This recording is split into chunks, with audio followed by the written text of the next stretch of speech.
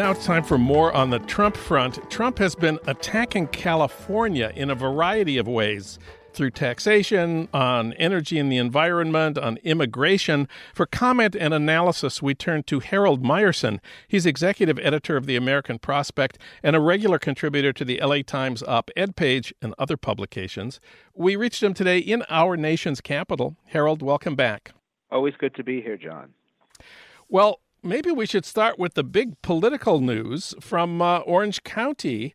Ed Royce, who represents northern Orange County in the House and has been there for something like 26 years, just announced he is retiring. That switches his district from leans Republican to leans Democratic in November. I wonder if you have any comment on Ed Royce pulling out of his reelection campaign. Sure. Well, I mean, the Democrats were getting restless, and the Republicans are now Royceless. Sorry, just impulse on my part. Royce is one of 4 Orange County Republican members of Congress whose districts were carried by Hillary Clinton, who also was the first Democratic presidential candidate to carry Orange County since the Franklin Roosevelt landslide of 1936. When actually I don't think there were more than 1936 people living in Orange County back then.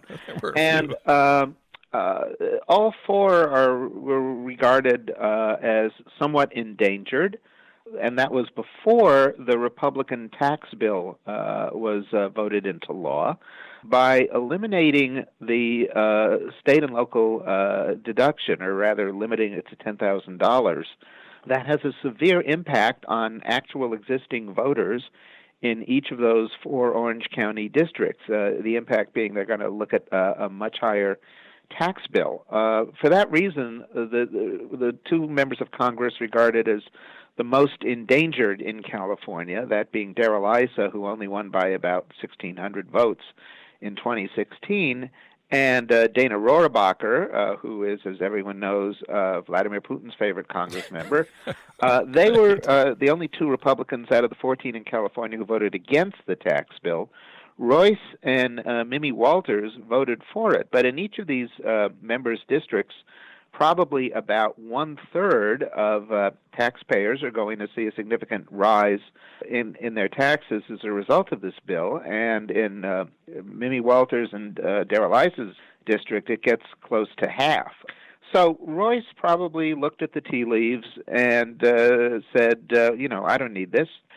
I've been to some meetings of Indivisible in Royce's district, and there's already, there have been people walking precincts, as it were, against Royce for almost a year now, and there are a slew of candidates positioned to run against, who were positioned to run against him and are now running for an open seat. So I think this portends what people were expecting, which is Democratic pickups in the House, particularly in California.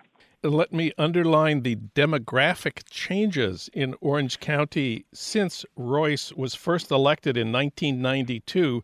That year, his district was more than 60% white.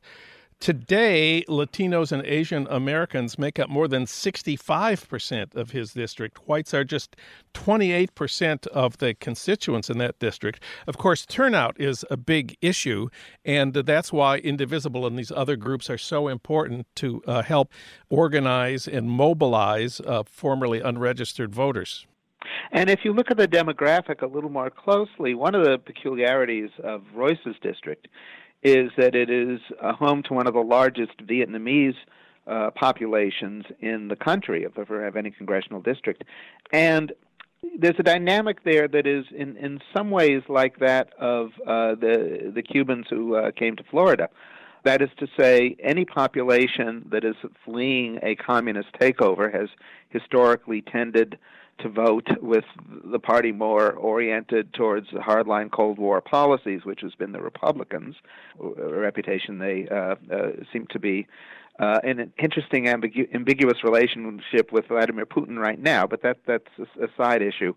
However, we've seen among Cuban Americans, and we're seeing among Vietnamese Americans, a familiar dynamic. That is to say, the original generation that fled tends to retain a kind of conservative political bent, less so among their children and hardly at all among their grandchildren, which is one reason why Florida has become a swing state as opposed to a clearly Republican state. And I think this dynamic is becoming increasingly clear in what's been Ed Royce's district, or else Hillary Clinton would not have carried it in 2016. Well, the second big political news about California is the Trump administration's announcement that 200,000 Salvadorians are going to be forced to leave the United States and return to their country of origin, where, of course, there's high unemployment and a lot of gang violence.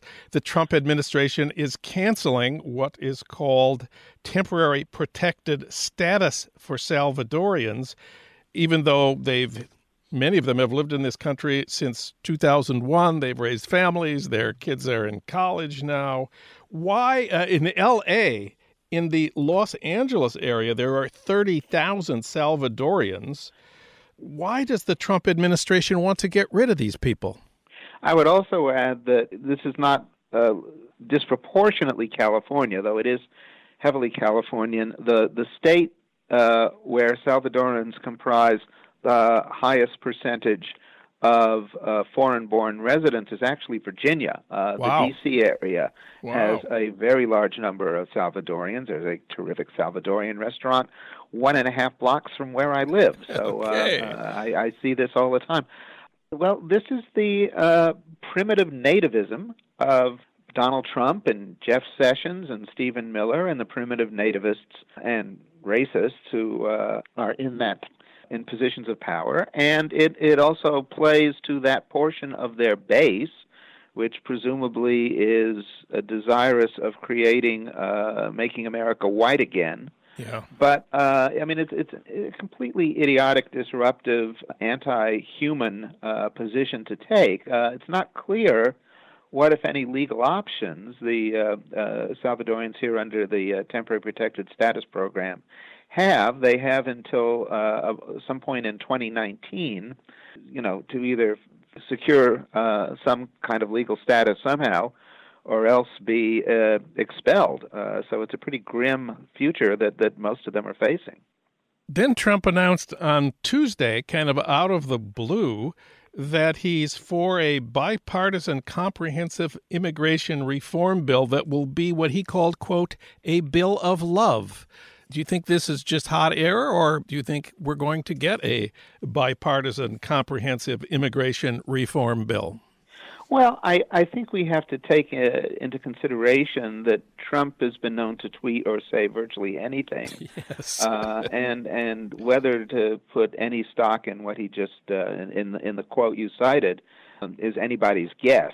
It suggests that the Democrats should be dealing for, in that case, the complete legalization and citizens' right to become citizens, not just for the dreamers, but for almost all of the 11 million undocumented folks who are here in the United States. But, it's not clear what Trump's price for this is. A wall, 2 walls, 3 walls, we don't know.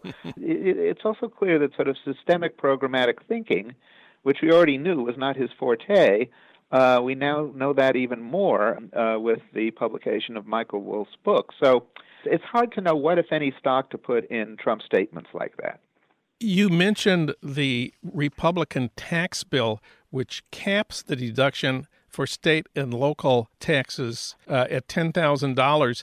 This is a fiendish attack on the blue states, on the Democratic states, which have higher taxation. I think it's the first time in history there's ever been a tax bill that created higher taxes for the political opponents of the majority party. California is not taking this lying down as the biggest blue state. There is this scheme that you explain what the scheme is.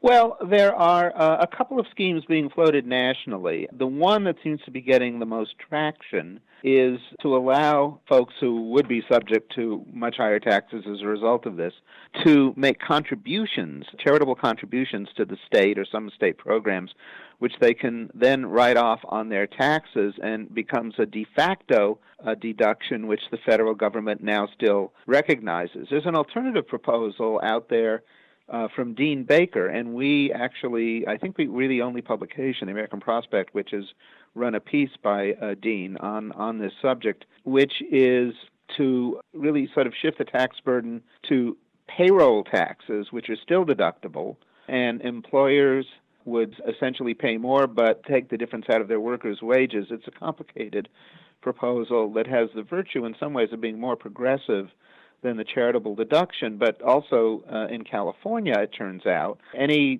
jiggling around with the state income tax as such requires a constitutional amendment which requires a vote of the public, so it gets much more complicated. So therefore, California, led by the state Senate President Kevin DeLeon, is looking at the charitable deduction dodge, which, as George Skelton of the LA Times notes, is kind of a crazy idea, but under the circumstances, a justifiable one. Kevin DeLeon, president of the California State Senate, who is the leading force behind this idea of making charitable contributions to the state of California, which would then be counted against your taxes for the state and yet still be a federal deduction. Kevin DeLeon is running for the Senate seat, which Dianne Feinstein is refusing to give up. What do you make of that race? Well, I think Kevin DeLeon has emerged over a number of years as the really leading legislative genius of California in passing far-reaching legislation on climate change, on minimum wage, on workers' rights, on creating a retirement program for low-wage workers, and on immigration issues in particular, has really been leading the pushback in the state. He's the author of the Sanctuary State Bill. So in many ways, I think Kevin DeLeon is really the personification of the new, diverse, progressive California.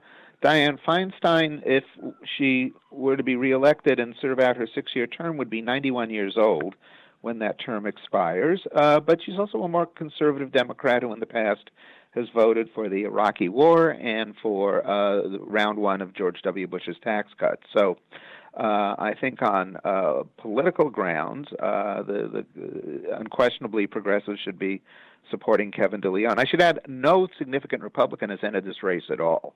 So this is really a Democrat versus Democrat contest. And California still has this top two system. The top two vote getters in the primary in June go on the ballot in November.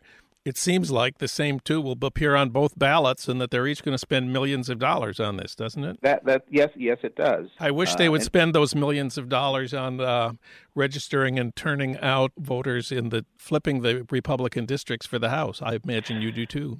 I do too, although I must say the fact that DeLeon is likely to be on the ballot in November and in the governor's race, Antonio Villaraigosa is likely to be on the ballot in November, I think will produce a higher Latino turnout, which will have spillover effects in those congressional races.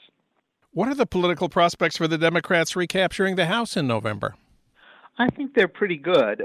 They need to pick up, is it 23 or 24 seats? I think most of the national polling gives them a lead slightly in excess of 10%. I think they're pretty good. And I think also, I should add, with the Democrats now picking up a U.S. Senate seat in Alabama, I think they have a pretty good chance of picking up the Senate as well. And if we're talking about Latino turnout, we should note that on Tuesday, the notorious Joe Arpaio announced he was running for the open Senate seat in Arizona. I think that'll have a little effect boosting Latino turnout in Arizona as well. Harold Meyerson, read him at the American Prospect at prospect.org. Harold, it's been great having you on the show. Thank you. Great to be here, John. Thank you.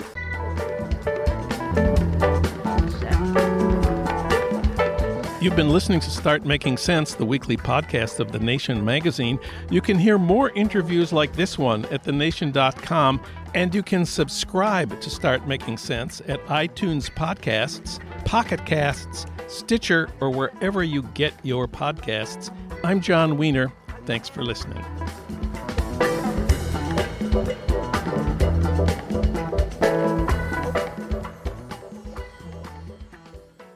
What's so special about Hero Bread's soft, fluffy, and delicious breads, buns, and tortillas?